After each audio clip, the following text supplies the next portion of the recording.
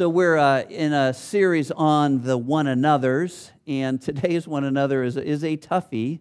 It's a difficult one. It comes from Romans chapter 12, verse 18, which says, "If it is possible, as far as it depends on you, live in peace with everyone." At least it says, as if it is possible, as far as it depends. But that is quite a phrase, to live in peace with everyone. Has a lot to do with forgiveness, granting of forgiveness, the accepting of forgiveness. I can remember it like it was yesterday, but it was a long time ago, probably almost 30 years ago. I was sitting at Rolling Hills Covenant, Saturday night service with a bunch of my friends like we usually do, sitting there waiting for the service to start. And then she walked in with him. She was, we'll just call her Julie, a girl that I dated for about 6 months. He was her ex-boyfriend who she had broken up with to be with me, college boyfriend who didn't know Jesus, and she had come and been a part of our group, a young life leader with us, and we had started a date, but then went back for a reunion, met him up with him again, and now she was back dating him because he had supposedly become a Christian. And I could not believe that she would have the audacity of bringing him to my church service. But there she was, walking in with him. Walking in and sitting with my friends over there, who I had brought her into this group.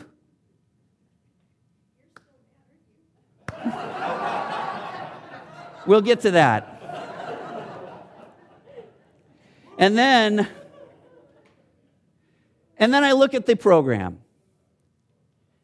And we're going to be talking about, in the program there at Rolling Hills Covenant, Matthew 18, the unmerciful servant. If you know this parable, it's one that Jesus tells after Peter asks, "Hey, how many times do I need to forgive somebody?" And Jesus goes into this parable about a king who brings his servants in and he's going to kind of finalize all their debts to him. And there's this one servant that comes in and owes, basically, it is an unbelievable amount of money this person owes. It's millions and millions of dollars. And the servant goes, I can't pay it back. And he says, well, we're going to throw you into prison then until you can pay it back. And he begs, please forgive me. And the king forgives him of his debt, millions and millions of dollars, and lets him go. And the servant goes, oh, thank you so much. But then the servant goes to a fellow servant who owes him a few dollars and says, pay me back what you owe me. And the servant goes, I don't have the money. He goes, well, throw him into prison until he can pay what he owes me.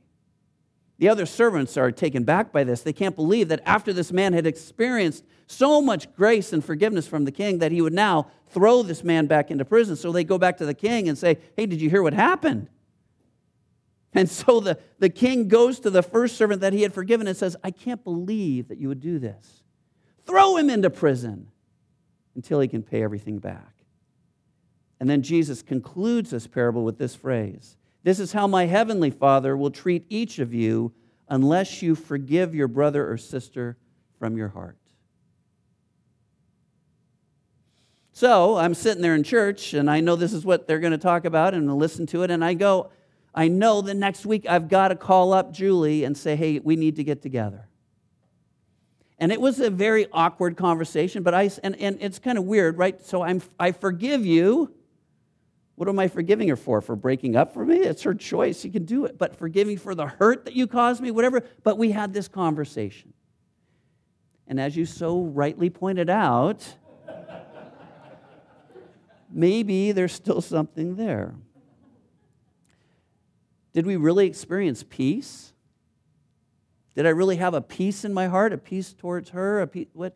So that's what we're looking at today. What does it mean to really experience peace, and how does forgiveness fit into this? Peace comes in the New Testament and the Old Testament. In the Old Testament, it's a word that's very well known. It's called shalom. It's a very rich word, very, very rich. It means wholeness and health and security and total well-being and salvation. So whenever you would wish peace to somebody else, it was a really deep thing you were welcoming and wishing on this person. The secular Greek word in time of Jesus' time, it was much more about just an absence of warfare, was kind of the thinking back then of the secular Greeks. But the New Testament writers brought in this Old Testament thought about what it meant and combined it into when they talk about peace in the New Testament, it's much more than just the absence of warfare, freedom from conflict. It is more of this wholeness and this total well-being that you're desiring to experience and for someone else to desire. One of the great truths of the New Testament, one of the great truths that Jesus brought is this: we have peace with God. And this is where I believe we have to start. Before we can ever think about experiencing peace with others, we have to realize that we first and foremost experience peace with God. Romans chapter 5, verses 1 to 3, 1 to 2. Paul writes, "Therefore, since we have been justified through faith, we have peace with God through our Lord Jesus Christ, through whom we have gained access by faith into this grace in which we now stand, and we boast in the hope of the glory of God." A few verses past this, he'll say that while we were still sinners, Christ died for us. That we have experienced God's forgiveness in our life. That because of what we will celebrate a little later on with communion, what Christ has done on the cross for us, we have peace with God. And Paul says that we stand in grace. We don't stand in our own works. We stand in grace. And we are to enjoy this peace which God gives us through Christ's work on the cross. Do you know you have peace with God? Do you realize that that's one of the main truths? One of the questions that you might ask yourself is, when you think of God and your relationship with Him, what do you think He thinks of you? Is He disappointed? Is He keeping track of everything you've done wrong and going to throw it in your face later on? No. This says that we have been justified through faith and we have peace with God. You know, this week in the study guides as leading up to this message, we looked at a couple different really interesting passages. And one of them was Jeremiah 31, verse 34. And here's what the prophet says. "No longer," this is the Lord speaking, "no longer will they teach their neighbor or say to one another, 'Know the Lord,' because they will all know me, from the least of them to the greatest, declares the Lord. For I will forgive their wickedness and will remember their sins no more." What a great statement. Brennan Manning, who's a Christian speaker and writer, tells in a story, wrote this in his book called The Ragamuffin Gospel. He tells a true story about a Catholic woman who reportedly had visions of Jesus. And the bishop in that area heard about it and was a little concerned about these visions she was having, so he had a meeting with her. And he said, "Is it true, ma'am, that you have visions of Jesus?" "Yes." "Well, the next time you have a vision, I want you to ask Jesus to tell you all the sins I confessed at my last confession." And the woman was stunned. "Did I hear you right, Bishop? You actually want me to ask Jesus to tell me the sins of your past?" "Exactly. Call me if anything happens." So 10 days later, he gets a call from her. "I had a vision." So they met up. The Archbishop heard back from the lady and he said to her, "Did you do what I asked?" "Yes, Bishop. I asked Jesus to tell me the sins you confessed in your last confession." The bishop leaned forward with anticipation. His eyes narrowed. "What did Jesus say?" "Bishop," she replied, "these are his exact words. I can't remember." Isn't that great? Because I think a lot of times we really go through life thinking that God is keeping track. every sin, everything we fall short on every time, we fall short of what he wants us to do or be.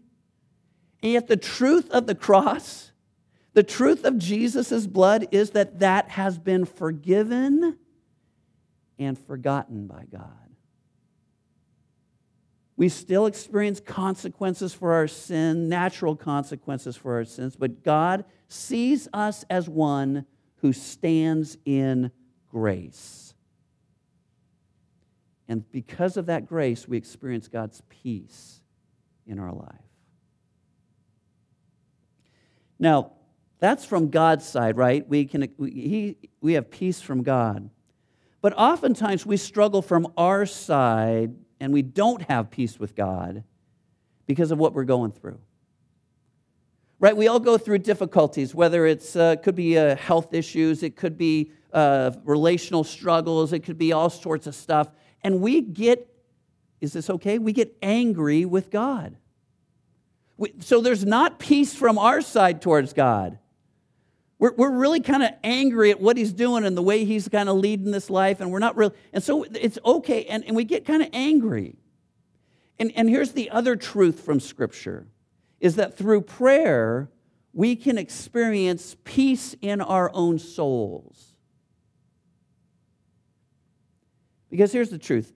If the God that we read about in Scripture really is God, it is all right to express how you're feeling towards him.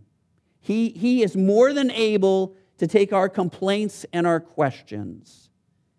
The scriptures that we read, especially in the Old and the New Testaments, there's men and women there who have struggled with what is going on in their lives, and they don't understand why.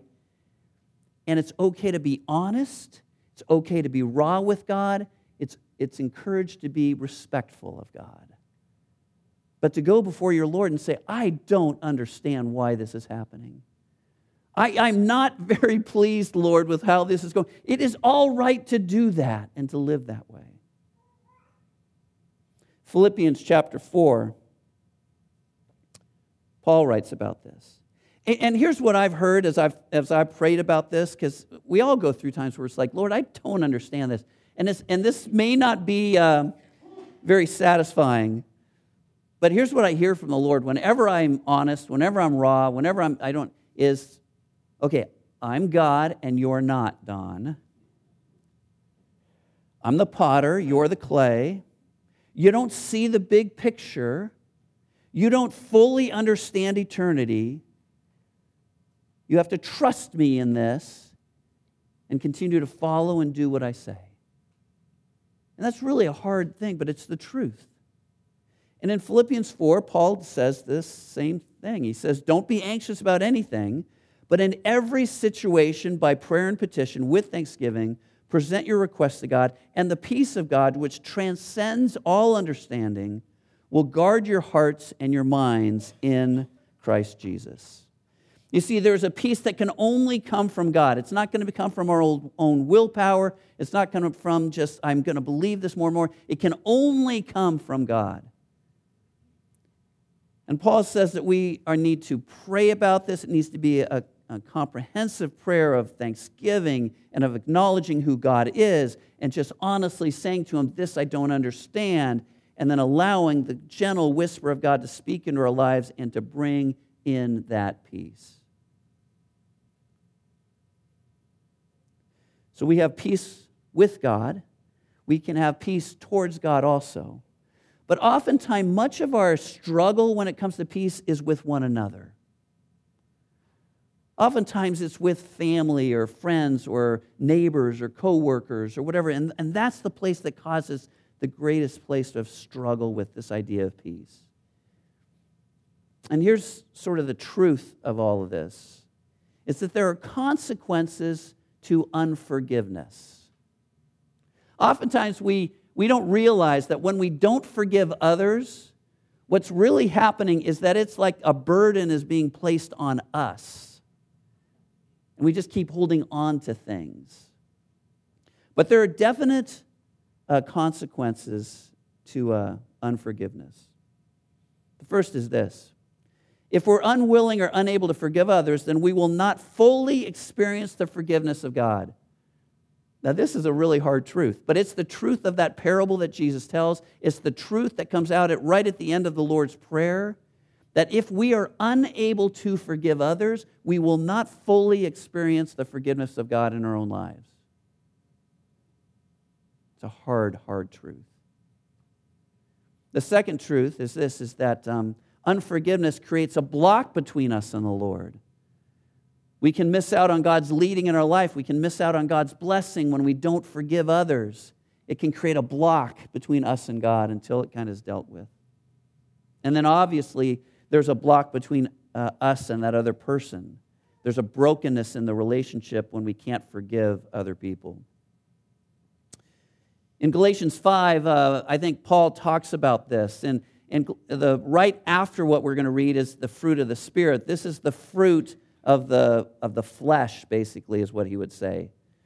But here's what he says in verse 19. He says, the acts of the flesh are obvious: sexual immorality, impurity and debauchery, idolatry and witchcraft, hatred, discord, jealousy, fits of rage, selfish ambition, dissensions, factions, and envy, drunkenness and orgies and the like. I warn you, as I did before, that those who live like this will not inherit the kingdom of God.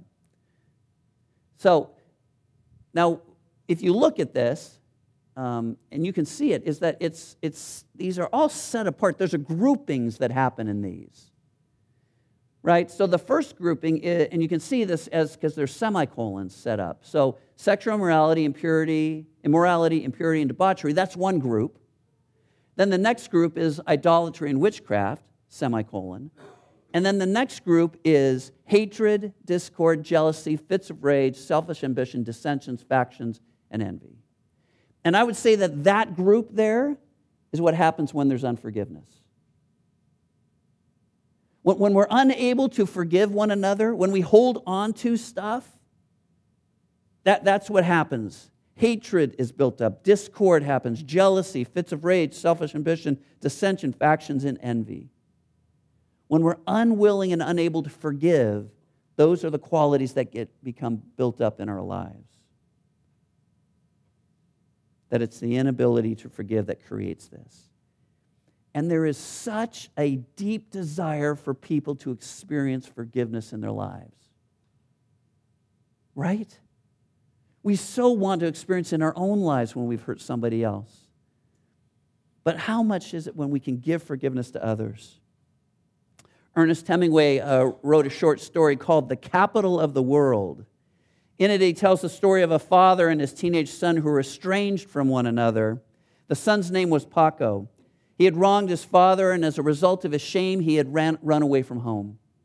And the father searched all throughout Spain for his son, trying to find him to bring him home, but he could not find the boy. Finally, in the city of Madrid, as a last desperate attempt to find his son, the father placed an ad in the daily newspaper.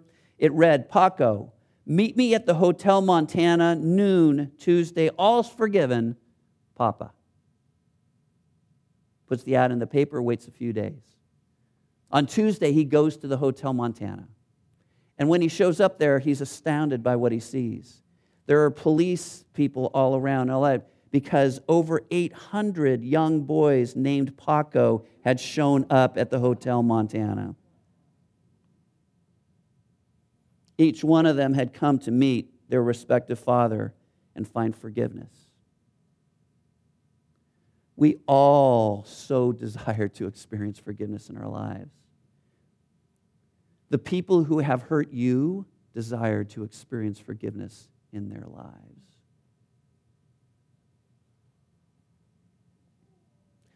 So how do we live in peace with others? How do we be people of forgiveness and this type of grace? The first thing is this, and it's just kind of recapping a little bit. We have to know and experience the peace of God which is found in Jesus Christ. First and foremost, we have to experience that in our own lives. We have to know that peace that God gives us through the cross and through His grace and experience that in our lives first and foremost. The second thing then is to experience peace in our own soul through prayer, of growing in our trust of God and who He is, of bringing the struggles to Him, bringing the times where I don't know how I can do this, Lord. I I don't understand why this is happening, but let me to experience your peace in my life.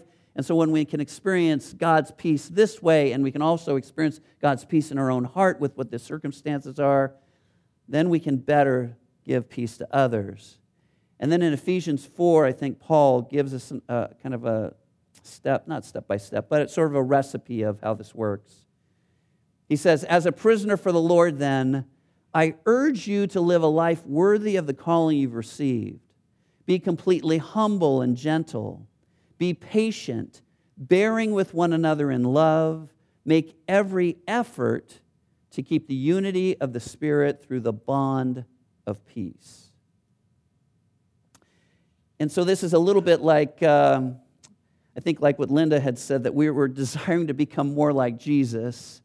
That's the desire of us as followers of His. And so one of the things we have to ask is that the Holy Spirit would continue to work in us to where we become humble and gentle with people. That we would truly be humble and gentle with those who have wronged us and with who we have wronged also. To be patient with people. One of the commentators that I read wrote on this section saying this, that we are to bear with one another in love. It is in the sphere of the love that God, the Holy Spirit, produces in the heart of a yielded believer that we are to be patient with each other as misunderstandings arise, as cutting words are said, as unkind actions are done. The love shown at Calvary was a forgiving love. Ours should be the same. That it truly should be a forgiving love that we give to others. And Paul does say, make every effort to keep the unity, that it takes effort to do this. That it takes us taking a step towards others that we've hurt, taking a step towards others that have hurt us. It will mean that there will need to be confession, there will need to be repentance. And I truly realize this, that many of you have hurts that are so much deeper than some girl breaking up with me 30 years ago that I still hold on to, obviously. But so many of you have deep, deep hurts that have come through childhood or come through abuse or abandonment or whatever. And I realize that this is not an easy thing to offer grace, to offer forgiveness, to try to experience peace in those relationships.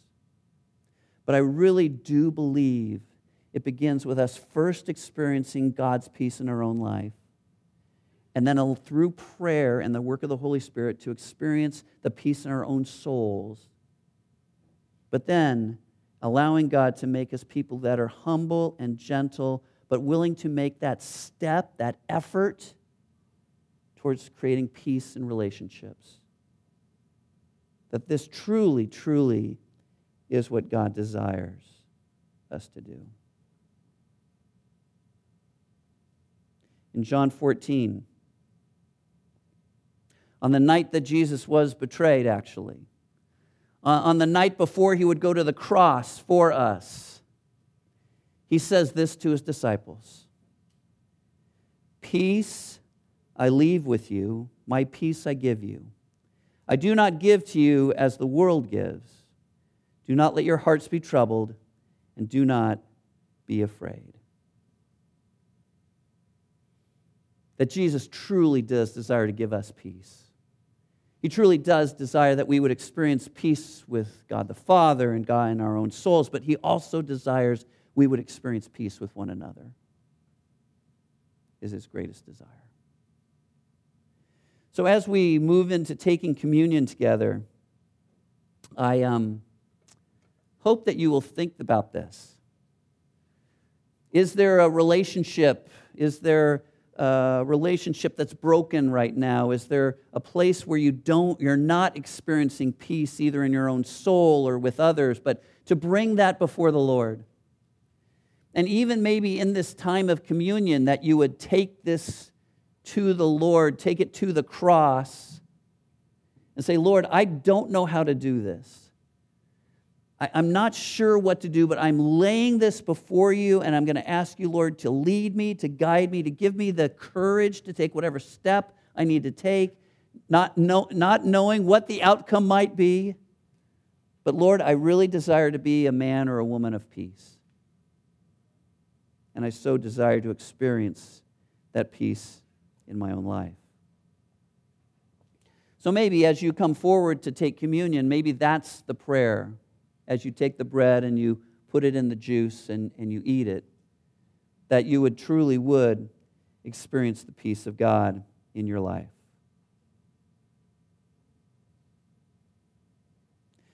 To prepare us for communion, we're going to say this prayer of confession together. We did this last time. We did this also.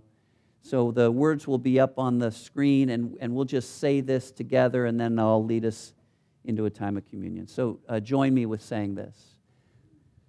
Most merciful God, we confess that we have sinned against you in thought, word, and deed, by what we have done and by what we have left undone. We have not loved you with our whole heart. We have not loved our neighbor as ourselves. Too often we forget to love ourselves as you have first loved us. Too often we turn away from pain and injustice instead of rebuking the powers of this world as you gave us the authority to do. We are truly sorry and we humbly repent. In the power of Jesus' name, root out and bind all evil, sin, and death, both in our own lives and in our common connected body. Forgive us. Restore in us the joy of our salvation. Renew in us a right spirit, that we may delight in your will and walk in your ways. To the glory of Jesus' name, amen.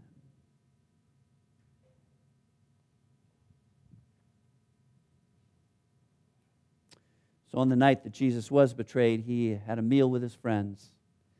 At the end of the meal, he took the bread and he broke it and he said, "This is my body, which is broken for you. Take and eat." The same way, he poured the cup. He said, "This is the cup of the new covenant of my blood, which is shed for you. Take and drink." As often as you eat this bread and you drink this cup, you remember me. We remember Jesus. We remember that he went to the cross for our sins and that we truly can experience forgiveness, grace, and peace. So as the elders who are going to help serve communion make their way forward, let me pray for us. So Lord, I pray that you would meet us here today. I pray, Lord, that as